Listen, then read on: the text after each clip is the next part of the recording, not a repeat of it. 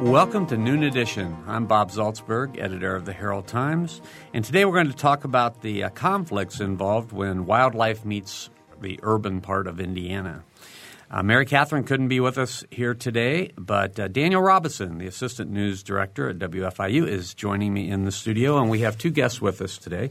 Private Lands Program Manager Gary Langell of the Indiana Department of Natural Resources is here, and also Bloomington Director of Animal Care and Control, Lori Rehnquist.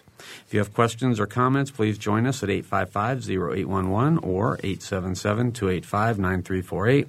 Or you can join us on the website, wfiu.org/Noon Edition. And we can we're Twittering now. Noon Edition is Twittering, so you can tweet your comments to Noon Edition. One word, Noon Edition. Or we're also hosting a live chat on the website, wfiu.org/Noon Edition. You can join the chat and discuss the show today. So we have all sorts of technology. Daniel, you're familiar with all that. Sure. Vaguely. Yeah, right. Okay. Well, Lori, thanks for being back on the show. You've been a guest before. And Gary, thanks for being with us today. I reworded my introduction to talk about the conflict between wildlife and urban Indiana. We've been billing the show as the encroachment of wildlife on urban Indiana. And when I said that out loud in our newsroom today, Dawn Hewitt, who's a listener of the program and also an advocate for wildlife, said, "What do you mean? It's the encroachment on urban Indiana on the wildlife." So, Gary, can you sort of address that conflict? Yeah, I think Lori's Dawn's right for the most part, but we are seeing some wildlife that typically weren't associated with urban environments now moving into those urban environments, so like the coyote. Mm-hmm. Okay. So the issue of there's urbanization in Indiana, so there's some habitat that's being, disrupted, changed, and so what kind of what animals are being disturbed that are now going more into into the urban parts of our communities? Oh, sure. Possums, raccoons, skunks. Of course, squirrels probably have always been around both in the urban environment as well as the rural. Mm-hmm. But now we're starting to see more red fox, coyotes moving into those urban areas. Deer, I think more it works both ways with deer. Mm-hmm. In some areas they're moving out, other areas they're moving in, mm-hmm. And Canada geese. Mm-hmm. Okay. Well, we'll talk a little bit more about all those things, I think. Lori, why is this a problem? Well, we get a lot of calls from citizens who, although they may like to look at the wildlife, it's not so cute anymore when the deer is eating their garden or the raccoons under their porch or worse yet in their living room because it's come through the chimney. So our department tends to deal with nuisance calls and people asking for help. Mm-hmm.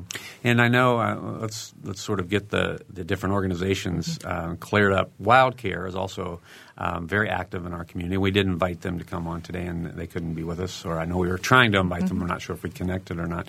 Can you talk about the differences between WildCare and your office? Sure. The City of Bloomington Animal Care and Control really doesn't – we don't bring wild animals to the animal shelter. We really prefer to stay focused on domestic pets. But, again, our animal control officers are available to try to help people resolve nuisance conflicts. WildCare is there as a rehab and releasing back into the wild type of an organization. They are a nonprofit. They do a lot of rehabbing and releasing, but they have limits as well. They're some adult species they don't handle. They handle more of the infants and bottle raising and those kinds of things. But again, they're there as a nonprofit. And when we get certain types of wildlife calls, we try to refer as many as we can to WildCare. And if we pick up sick or injured wildlife that we think doesn't need to be euthanized but can be rehabilitated, we also contact WildCare for assistance. Mm-hmm. Okay. Daniel? Well, Gary, we have a question for you from an emailer. She says, "Hi, Gary. This is from Lynn." She says, "You went to college together." Yeah. Okay. She writes, "We have many deer in our Sycamore Knolls neighborhood. In fact, I've seen a buck with big horns walking down the middle of their street at noon. What should we know about existing harmoniously with the deer?" I guess that's kind of an edged sword. It's what can the community live with? Obviously, there's the aesthetic value of having those deer. A lot of people like to watch them, feed them, but then also you have the problem of them eating all the hostas, all different kinds of flowers, the gardens. So it's a double-edged sword, and it becomes really more of a community type of a problem or an issue.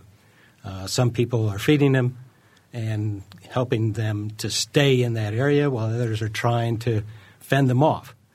So it's a mixed bag. You can put up fencing around your gardens. You can put up electric fencing around your hostas when they're starting to bloom.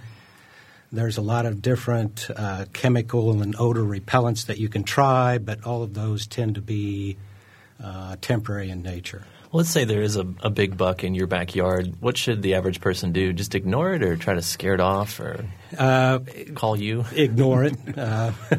Obviously, you don't want to take your kids outside and try to get them to pet it or put them on, try to get a picture of them riding on the back of the deer, which we've had done in some of our parks. Bad idea. These are wild animals, so we need to stay a good distance away from them and treat them as wild animals. We live, my wife and I live close to what used to be, what is Deer Park now, which, of course, there aren't any deer there anymore. They've all moved out into the neighborhoods. But when we drive down the streets in the area and we see one deer, we've sort of become, I don't know if this is just legend or what, but I always think, well, there are always two together. You know, if I see one that runs across the street, got to stop and wait because there's going to be another one. Is that That's common? a good rule of thumb because typically the doe is going to have her fawns from that year with her. So, if you see one, I would slow down and be cautious because more likely there is going to be another one coming across the road. Mm-hmm. What is the deer population? What's the story on the deer population in Indiana now? I know that it's probably been, a dozen years ago that deer hunts were started in some of the state parks to try to thin the deer herd. So where do we stand? Of course, those are ongoing hunts. They occur every couple of years depending on vegetation. But from a statewide perspective, our deer population, as far as our harvest, has been pretty stable over the last 5 years. We did have a record harvest this year, but that was due to an increase in antlerless deer being taken. But for the most part, it's been pretty stable. Now, if you look at a number of deer hit by vehicles, that's gone up. But we also have a lot more vehicles on the road. So actually, deer have a greater chance of getting hit. Mm-hmm. Okay. Our phone number is 855-0811 or 877-285-9348. And you can join the program at wfiu.org/noon edition. And we're talking with Gary Langell, who's with the Indiana Department of Natural Resources. He's with the private lands. He's a private lands program manager. And Lori Rehnquist is here. Lori is with the she's Bloomington Director of Animal Care and Control. And, of course, WFIU goes to places all around the state of Indiana. So if you have questions about wildlife from anywhere around south central Indiana, we'd certainly be happy to take them. You mentioned, Gary, Canada geese earlier. Yeah. Not Canadian geese. Canada geese. Canada geese. Common error that's made. Dawn's probably corrected many people. Right. I'm sure she has. I was told before I left that is becoming a significant problem, that there's been an increase in population of Canada geese of something like 6% per year for the last decade. Oh, I don't have my statistics with me, so I can't verify that. But, yes, we have seen an increase in the number of geese in urban environments. And the big problem there is that we don't have it here in Bloomington like a lot of communities like Indianapolis, where it seems almost every new development wants to develop a lake or a pond, and mostly because people like to be near water, and so they're trying to provide that amenity to the public. But the problem is every time you add water and you add grass adjacent to that water, that's perfect habitat for Canada geese. Geese are grazers. Mm-hmm. That's their primary food. Put those two things together, and you've got a haven for them. I know we like to watch them. I love to watch them when they're flying. They're flying in formation, and they sound kind of nice for the 30 seconds they're flying over, but I would think they'd be a little annoying if they were living close to you. Well, the biggest problem is the fecal material that they leave behind. They leave a lot. And, and so, imagine going out into your backyard, which is up next to an artificial lake now, and it's full of manure. You don't want your kids out there playing with it or playing in those areas. And that's one of the bigger problems. Then there is also damage that they do to vegetation, and they can eat down the vegetation pretty good. So how do you deal with a problem like this? The U.S. Fish and Wildlife Service, which regulates migratory birds, including Canada geese, have given us a lot of different options. We have several different hunting seasons for geese. Unfortunately, a lot of those geese don't leave the urban environment. And so we can't really address reducing their populations effectively through those hunting seasons. So we do have the ability, or landowners have the ability, to go to the U.S. Fish and Wildlife Service and register for the right to oil eggs or addle eggs of Canada geese. They can basically put oil on top of the eggs. The geese sit on the eggs. They don't hatch, and so they haven't raised any young for that year. And that's a very effective way of controlling reproduction, but it still doesn't get to the adults. There are other ways. We try to encourage people to do habitat modification. Rather than planting areas to grass, try planting it to wildflowers, native grasses that are not attractive food source, that provide tall cover that geese want to stay away from. And so... Well, this past summer I worked in Jasper, and one of the stories I was covering was there were geese on the golf course, which was a big problem because of the fecal matter and people trying to play golf. And one of the solutions they thought up was to build a fence by the side of the road because the little geese, whatever they're called, I'm sorry, I don't know. Goslings, would not be able to get over that fence. But the problem is they put the fence right on the edge of the road, so the mother goose would try to lead her goslings across the road, and then they would get backed up in the road and be basically waiting for a car to come and get them. And I think that might have been the goal of the golf cart's owner. But is that an effective way to keep them off, say, your yard, is to build a fence? Certainly fencing can help. Anything you can do to modify the shoreline, modify the vegetation around it, even planting trees around those ponds. Initially, it's not going to help, but as those trees get tall, then it really limits the ability of the geese to fly into those ponds. They need a lot of room to fly in and take off. So that's one of the things that we try to encourage people to do, is plant trees for the long-term goal of eventually getting to the point that you're discouraging geese. All right, we've got our first phone call, and it's Andy. Andy, go ahead. Hi. I've got a question again on the deer issue. I live in Bedford, and just out the outskirts of the Bedford city limits, and have had several encounters with deer with cars. One was right inside of the city, crossing 16th Street. My question is this: I know that the hunting season at this point is a specific time, and I didn't know if there was anything out there where the legislators or the DNR was going to lengthen the season at all. It seems to me that I don't even know why they choose the season that they do in late fall, early winter, especially when that's really the rut season as well. So I just wanted to comment on that and just ask, is there any reasons why they're not hunting in early fall or even late summer? The other question or the other comment that I had was over in my area, again, this is over near Otis Park, we have quite a big flock of wild turkeys now. And that's something you never used to see before, and now I'm seeing them pretty often. So just wanted to make that comment. All right. Gary? Okay.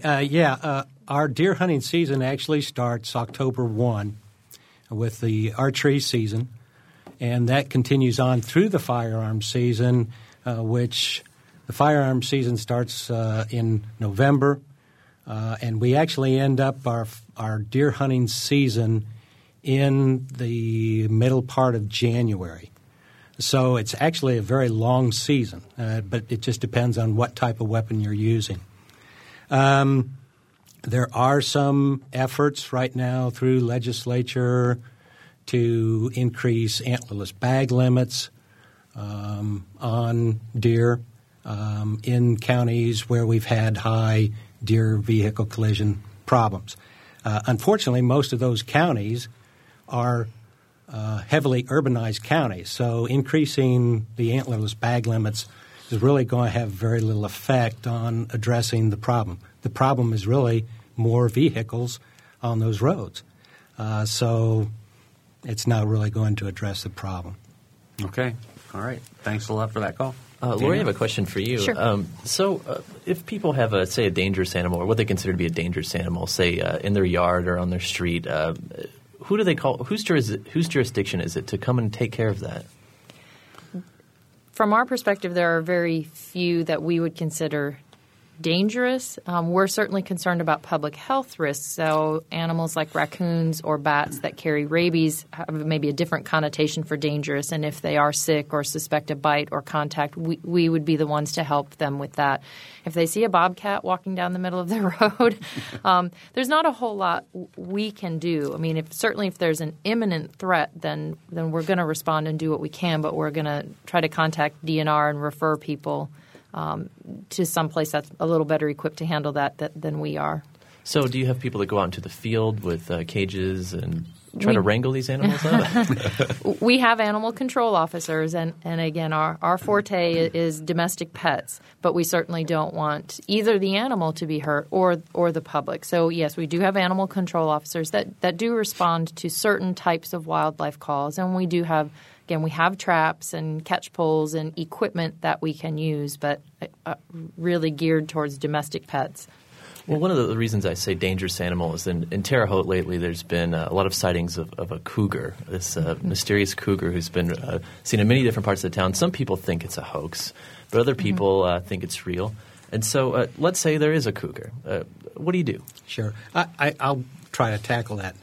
First of all, most of these cougar sightings tend to be either a wild animal trying to find new range, typically young males that are out trying to establish new territory, but they, for some reason, accidentally get pushed into an urban area. Maybe a car scares them, a factory siren goes off, whatever, and they end up being in an urban environment. And believe me, they want to get out of there as quickly as you want them to get out of there. So they're just as scared as you are of them. And in most times, most situations in this area, they're going to run away as quickly as they can. They're trying their best to get out of there.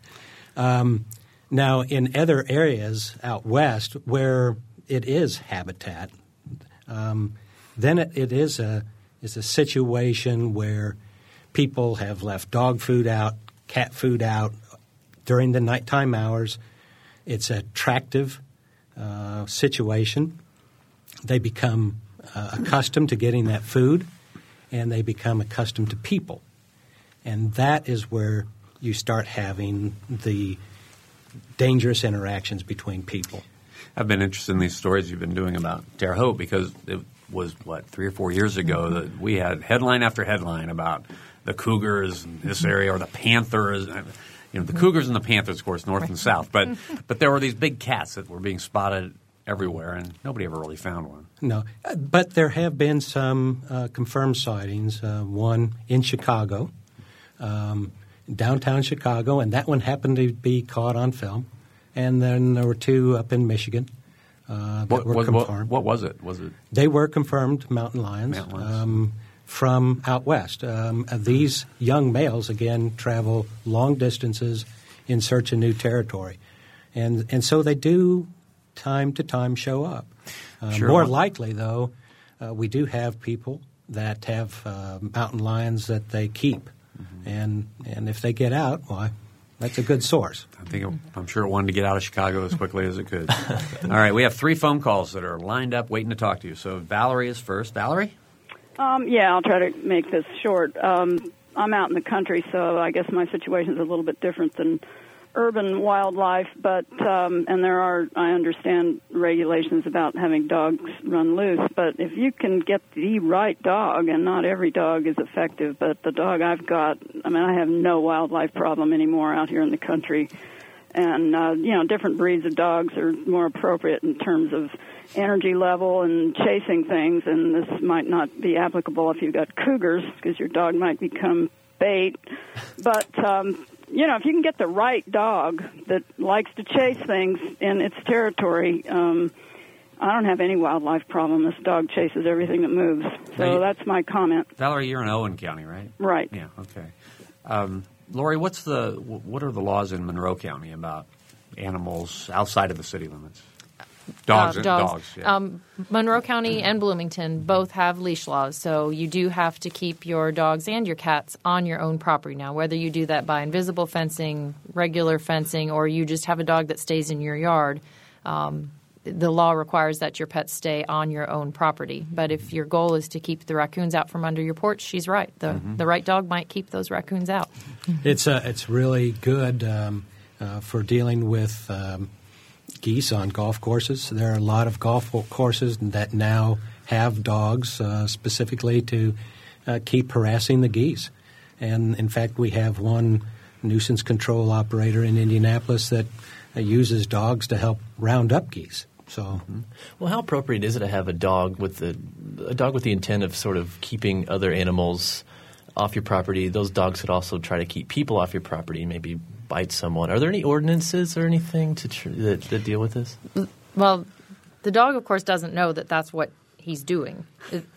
Like she said, certain dogs are going to chase and certain dogs aren't, and that's not necessarily something you can control. I suppose you could try to teach some things. There are a whole separate realm of laws about potentially dangerous and vicious dogs, and that certainly is a concern. But I think some dogs just are going to chase a squirrel, and it's just in their nature. I would also assume that there's some wildlife that could do great damage to some dogs. So. Yes, and you certainly want to be protecting your dogs too. Mm-hmm. All right. Well, let's take one more call before we take a break. We're not going to get to both of them before the break, but let's take Adam next. Adam? Hi. Like you said, my name's Adam, and I'm actually the waterfowl biologist for the Indiana DNR. All right. Hi, Adam. Hi, Gary. I just wanted to call with some information about the Canada goose populations in the state. We actually have had a stable population in Indiana since about 2000, at about between 80,000 and 125,000 breeding Canada geese. It fluctuates year to year, but it's actually been pretty stable for about 8 or 9 years now. That's good. So this news release that I saw earlier about the population going up rapidly wasn't quite right. It skyrocketed rapidly for a pretty good length of time there in the 80s and 90s, but it seems to have leveled off pretty well now. Okay, good. Glad to clarify that. Well, how do you explain the leveling off? What's happened? That's a really good question, actually. I don't know exactly what explains it. I can tell you that we've expanded Canada goose hunting since the mid-90s. In some areas of the state, we now hunt Canada geese 106 days. In the fall, and most of the rest of the state, we hunt them, 99 days or something like that. So we have really extensive hunting seasons. Egg addling goes a long way to controlling population growth. And so those things combine to help out. Could you describe egg addling for those of us who aren't quite aware of it? Well, actually, Gary can probably describe that better. It's on his side of things. I just wanted to call with the population information. Sure, I appreciate that. Sure. Thank you. I'll turn that back over to Gary if that's all right. Sure, thanks, Adam. Sure. Egg addling is basically where you shake the egg. And there is a special process that you have to go through. You need to what we call candle the eggs or float the eggs to see what stage of development they're in. And if they are beyond a certain point, then we don't recommend egg addling. Rather than basically you need to leave that egg there and allow it to hatch. But we do have all that kind of information on our website for people that are interested. Okay. We're going to take a short break. You're listening to Noon Edition. I'm Bob Zaltsberg along with Daniel Robison, and we're talking about wildlife and where it meets the urban culture in Indiana. We'll be right back. You're listening to Noon Edition on member-supported WFIU. You can take WFIU programs with you by downloading our podcasts. Podcasting is a convenient and easy way to download audio files directly to your computer, iPod, or portable player. You can download podcasts of full-length programs like Noon Edition, Ask the Mayor, and Harmonia, or short features like Kinsey Confidential, the Ether Game musical mini-quiz, as well as movie, play, and opera reviews.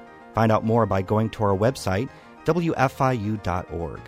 On Mondays, Wednesdays, and Fridays, the WFIU News Team brings you expanded and in-depth reports on topics affecting South Central Indiana. Listen at 8:33 a.m. and 5:45 p.m. every Monday, Wednesday, and Friday to catch that day's feature. If you miss one, that's okay. They're archived on our website, wfiu.org, and the best features from each week can be heard Saturday mornings at 7:45. Welcome back to Noon Edition. I'm Bob Zaltsberg from the Herald-Times, along with Daniel Robison, who's the Assistant News Director at WFIU. We have two guests with us today as we talk about wildlife in Indiana and some of the issues involved with wildlife in urban Indiana. Private Lands Program Manager Gary Langell of the Indiana Department of Natural Resources is here, as is Bloomington Director of Animal Care and Control, Lori Rehnquist. If you have questions or comments, please phone us at 855-0811 or 877-285-9348. And you can also join us at wfiu.org/Noon Edition. You can also find Noon Edition on Twitter. We're twittering. Tweet your comments to Noon Edition. That's one word, Noon Edition. So before the break, we were talking a little bit about this cougar in Terre Haute, these cougar sightings. And I talked to one of the police chiefs over there earlier this weekend. He was talking about the methods they're trying to use to catch this thing if it's real. And he said they're setting traps. There's cages set up. They might set up cameras that take pictures when something trips a wire, something like that. He also mentioned, there's foot patrols around schools because there's been sightings around schools. So really, and they talked about maybe running it up a tree, just getting up in a tree so they can handle it there. He said that they're hesitant to use a high-powered rifle, especially within city limits. So really, what's the right way to go about this?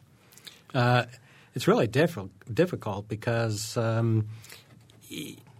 obviously you could go in with a dart gun once you get it to a place, where it's going to be stationary. But even that is a really big guess because you have to have a very good idea about how much that critter weighs. Either you could shoot it. If you underestimate, you could shoot it and it just takes off running and you never catch it, or you overdose it and you kill it. So a lot of times TV has kind of glorified that process. You only see the good things that have happened. You didn't see all the mistakes that occurred. So it is really a difficult situation to try and deal with an animal that size in that kind of a setting. What would be the biggest mistake that could be made in trying to catch it?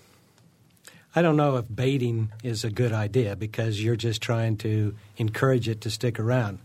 The best thing is if there is really one there, let it find its way out. It does not want to be there.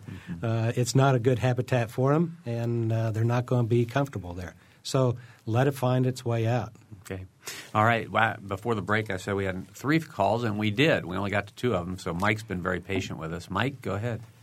Yes, hello. Good afternoon. Hi. My question is regarding coyotes, and I'm in Bartholomew County. There seems like there's a extreme increase in the number of coyotes and reports that they are killing pets on some occasions. My question regards the legalities of what we can do about that.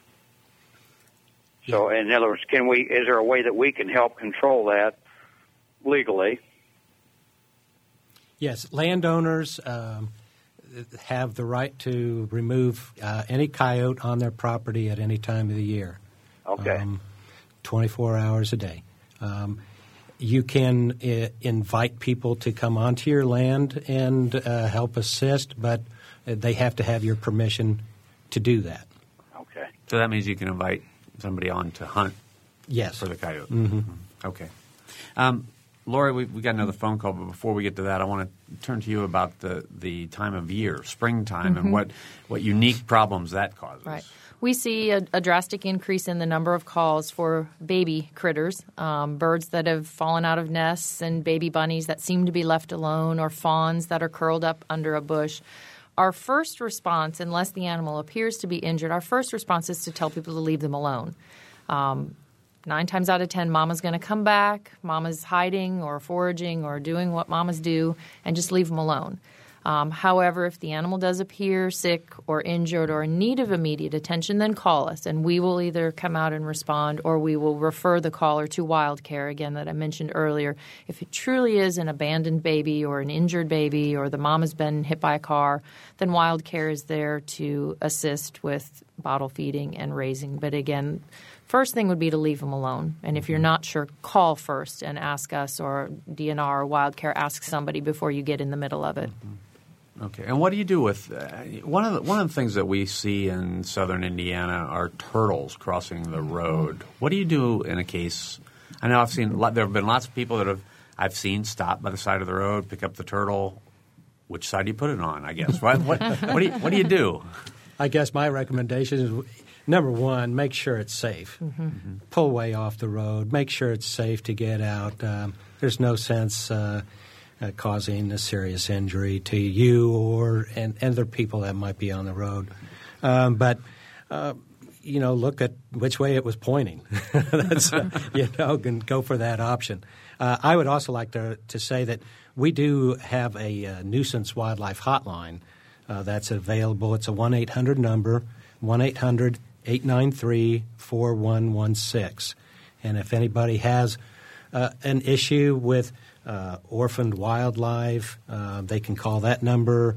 Or if they have problems with woodpeckers pecking on the side of their home, call the nuisance hotline, and they'll be glad to assist you with the problem. Okay. We have Nicole on the phone. Nicole? Yes. Hi. I was wondering, my husband and I do a lot of traveling back and forth from Bedford, where we live, to Kansas City, Missouri.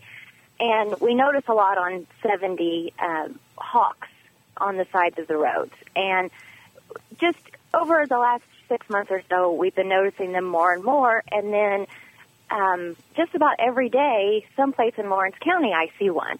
So I was just wondering if there's an increase on those, or if anybody knows anything about that. Sure. Right now, most of the hawks that you're seeing are red-tailed hawks, and they're very common, and they actually increase in number in this area during the winter months because those that are typically staying more to the north of this area are coming down here where it's a little warmer, and they're spending the winter here. And so we have an increase in red-tailed hawks, rough-legged hawks here in Indiana during the wintertime. As we start moving more towards spring, and the grass starts greening up, then a lot of those are going to be starting their migration back north. Okay. All right. Well, I just had noticed a lot more of them, and my husband and I were just talking about it the other day, so I thought I'd call in and ask. All right, Nicole, thanks a lot for the call. Thank you. One thing I wanted to ask both of you guys is when I was growing up, there was this house across town that kept a horse in their backyard, and it's a pretty small backyard relative to the horse, or relative to, we think, the area a horse needs to graze and run around. Just in your opinion, what do you think is appropriate for people to keep animals in their backyards? I know some people have large cats. exotic has. For in this instance, there was a horse. What do you think is appropriate? There are laws in both the city and the county, and it varies county by county what the laws are. The city of Bloomington and Monroe County prohibit anyone from owning an exotic, period, or wildlife that's native to Indiana. It's illegal. No, please don't do it. Or hybrids. And we've had the infamous Zonkey case, the zebra donkey in Monroe County a few years ago. Hybrids of wild animals and species native to Indiana should not be kept as pets. So that's the first thing. Inside the city limits, you are also not allowed to have livestock. So in a smaller urban environment with a small yard, you can't have horses and goats and pigs and sheep. There are standards for different species as to how much land they do need to graze and what's appropriate. And again, the county has 2 animal management officers. If someone is concerned about the care that domestic animals are receiving, they can also call the animal shelter, and that's 349-3492. And an officer can go out and assess whether that animal is being kept appropriately, being fed appropriately, watered, those types of things. What's the status of chickens in the city? You can have chickens inside the city limits now. And, of course, there's rules for how you can have them. You are allowed to have hens, no roosters. You can have a maximum of 5. There's specifications for the coop and setbacks from your neighbors. And if you have to have permission and waivers signed by your neighbors. But if you meet all those guidelines, you may have 5 hens inside the city limits. And while we're at it, let's talk about domestic animals and the regulations for how many of those you can have inside the city limits. I've come close to the limit a few times, so I want to make sure I'm legal. It's slightly confusing. You have to do a little bit of math, but you may have up to 4 dogs that are spayed and neutered and not have to have a permit. If you go above 4 dogs, then you have to have what's called a non-commercial kennel permit. It's $25. You may have up to 6 cats without a permit. Again, if they're spayed, they have to be spayed and neutered. Above 6 cats, you have to get a permit. And then you can have that combination. You can have 4 dogs and 6 cats for a total of 10 and still not have to have a permit. But if you go above that, then you need a permit. All right. I'm safe. You're safe. Barely. All right. I wanted to invite listeners, again, to call us from all over South Central Indiana and talk to Gary Langell from the Indiana Department of Natural Resources and Bloomington Director of Animal Care and Control, Lori Rehnquist. So the number is 855-0811 or 877-285-9348, where you can join the discussion in a number of ways, wfiu.org/Noon Edition, and we now have a Twitter feed, so you can tweet us at Noon Edition. That's one word. Laura, you mentioned the laws for having animals in the city. What's the range of these laws? You mentioned Bloomington laws specifically. Are they similar elsewhere? Different communities really vary. Some of our more rural counties in Indiana have nothing. They don't have laws, leash laws, much less laws regulating what kinds of animals you can have. Probably your more developed, more urbanized areas have more laws like we do, but it's a really wide range of laws in Indiana in general. And you mentioned the 2 officers that the county has. Are they understaffed? Is 2 enough to kind of cover the whole county? In my opinion, they're understaffed, and I would certainly support the county. But that's a budget issue, of course, funding more positions. There are 2 officers that serve the entire county. The city has 4 officers that serve the city limits. So the types of calls and how quickly they can respond in the county is very limited. All right, Gary, I wanted to ask about your title that I keep reading, the Private Lands Program. What is that? That's within the Division of Fish and Wildlife. And basically we offer services to private landowners to help them develop wildlife habitat on their property. We have different financial incentive programs, help cover the cost of developing wildlife habitat. We provide technical assistance to USDA, Farm Service Agency, and natural resource offices to assist landowners in enrolling in various USDA programs. And likewise, we also deal with the wildlife conflicts as well. And what's the advantage of developing a wildlife habitat on your property? And before you answer that, Lori, I don't know if you're the right person within the city to talk to about the city has a program for wildlife habitat too. So I don't know if you're not the right place. Okay, but the city of Bloomington does have. You can see wildlife habitat yard or something like that. So maybe somebody from the city will call us and let us know more about that. Gary, go ahead. Yeah. I think we're confusing a couple things. There is a program. I could do that. It used to be Classified Wildlife Habitat. Now it's called Classified Wildlands, and that's administered by the Division of Forestry, along with their Classified Forest program. And that is, by law, landowners can enroll their land in classified wildlands or classified forest and get a reduction in the assessed value of their property for property tax purposes. Mm-hmm.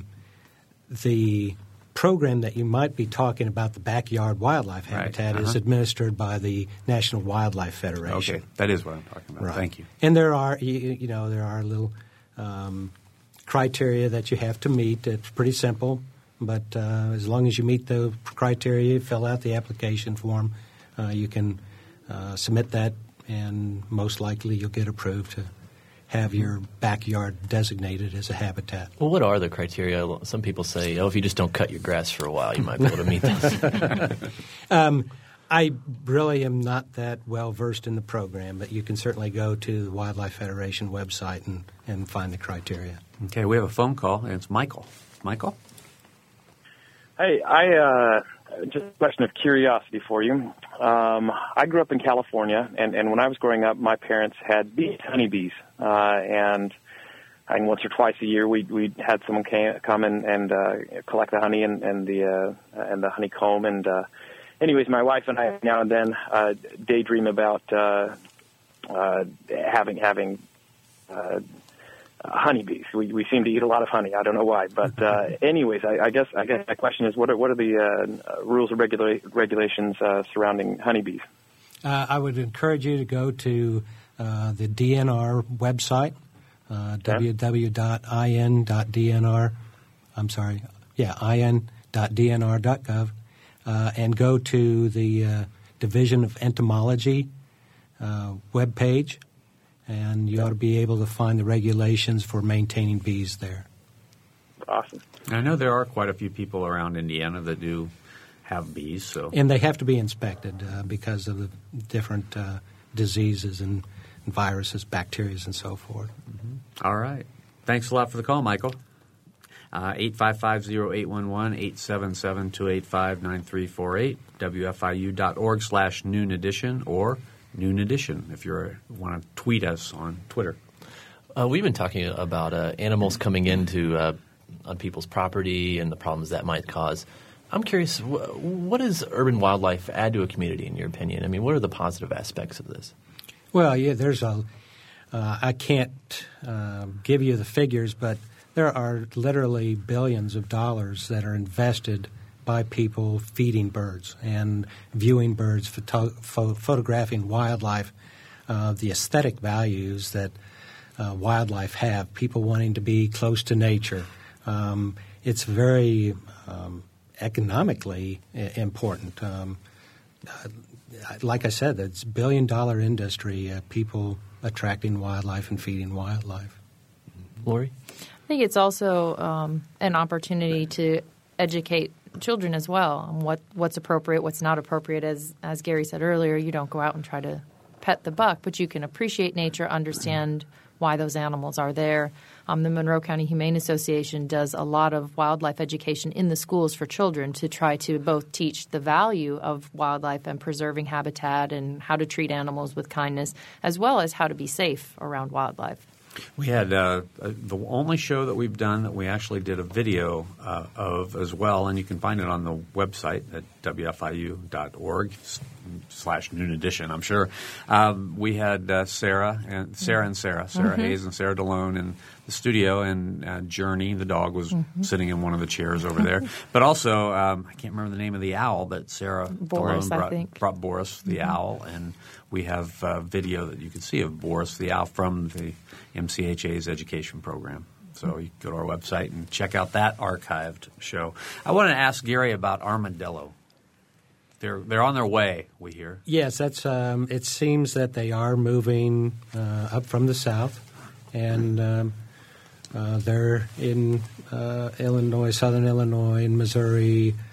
So we do expect them to creep up and eventually come here, much like coyotes. We didn't used to have coyotes but that was kind of a natural expansion of the range. Whether this has something to do with global warming, we really don't know at this point. So what are they? I mean, what are they? How big are they? What are we going to be seeing? I'm not from Texas. They're about the size of a possum. In size, they look kind of like a possum, except they have more of an armor coating to them. Mm-hmm. Okay. They like to burrow in the ground and dig holes. Should we steer clear or go up and pet it?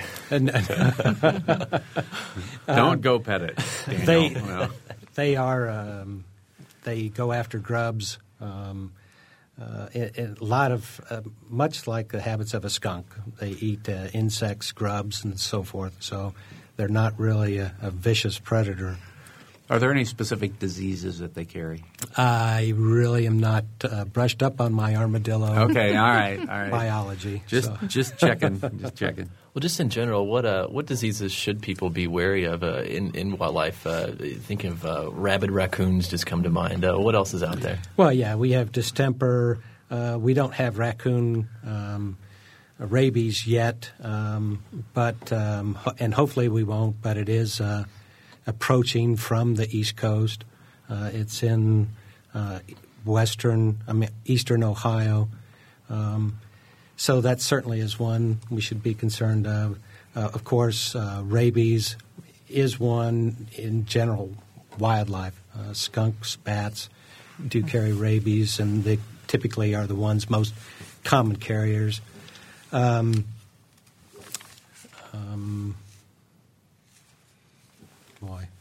you mentioned honeybees, that they might have some diseases. Well, those are diseases that they spread from colony to colony that it's really reduced our bee populations, and it's a serious threat to the whole honeybee honey industry. Go ahead. I was just going to add, I think, on the disease side of things, for people who don't know what it looks like when a raccoon or an animal has distemper, we get plenty of calls with people finding a friendly raccoon that's out in the middle of the day standing in their driveway. It's probably not a friendly raccoon. It's probably a very sick raccoon. And so we would like to just encourage the public, as we've said several times, any wildlife you should not be walking up and trying to pet. But if a wild animal is acting like it shouldn't be, then it's probably sick, and you should call us, and let us help, and don't approach, because we don't want the public to get hurt or sick. Another disease associated with raccoons is raccoon roundworm, and that one's pretty prevalent.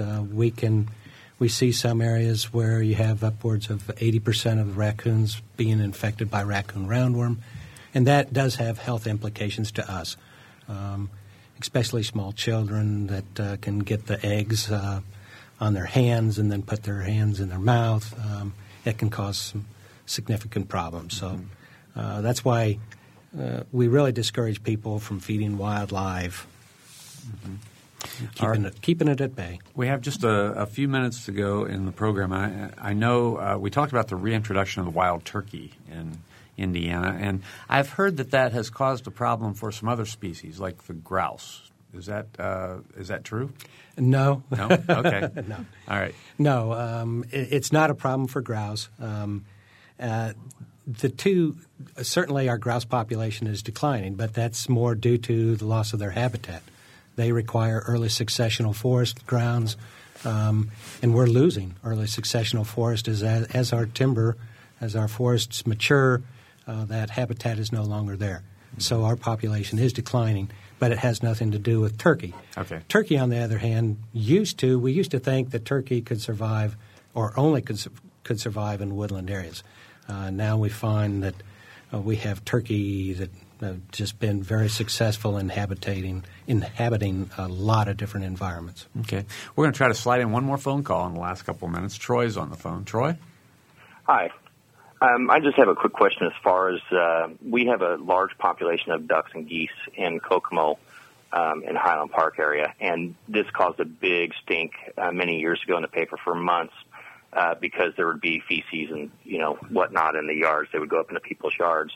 But this area was popular for feeding the stale-bred, that type of scenario. So what could be done as far as population control on that, because if you go in there with a young child, the child's going to get exercise because it's going to be running. I mean, they will chase you down and snap at you. So, and that is an issue, and we see that a lot in urban areas, especially around malls, where the geese are nipping at people as they walk by. But really, that issue is going to have to start at the town or city, local unit of government level if it's owned by the city, and to make the decision, one, to enforce some no feeding bans, and certainly that will help. Doing habitat modification is a long-term solution, and then, if necessary, short-term, obtain some permits through U.S. Fish and Wildlife Service to do some of the population control work. All right, and we are out of time. Yes, we are. We'd like to thank Becky Robbins and Misty for following us on Twitter today. Thank you for tweeting your comments to Noon Edition. Thanks a lot. And I want to thank you, Daniel. Thanks for being here. And also Lori and Gary, thanks a lot. And Mary Catherine couldn't be here with us, but Ariana Prothero was here as our producer today, and Mike Pashkash, our engineer. Thanks very much to both of you, and thanks to you for listening to Noon Edition.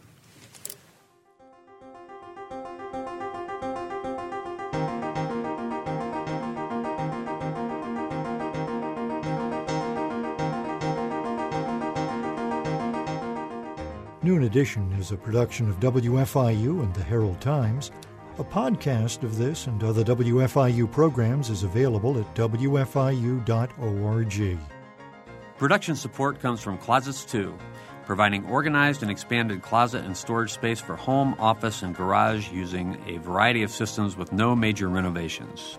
Closets 2, owned and operated in Bloomington, 332-2233. Smithville Telephone Company, a locally owned business serving central and southern Indiana since 1922, offering bundled packages, high-speed internet, and wireless phones. Smithville Telephone, local pride, global technology. Information at smithville.net.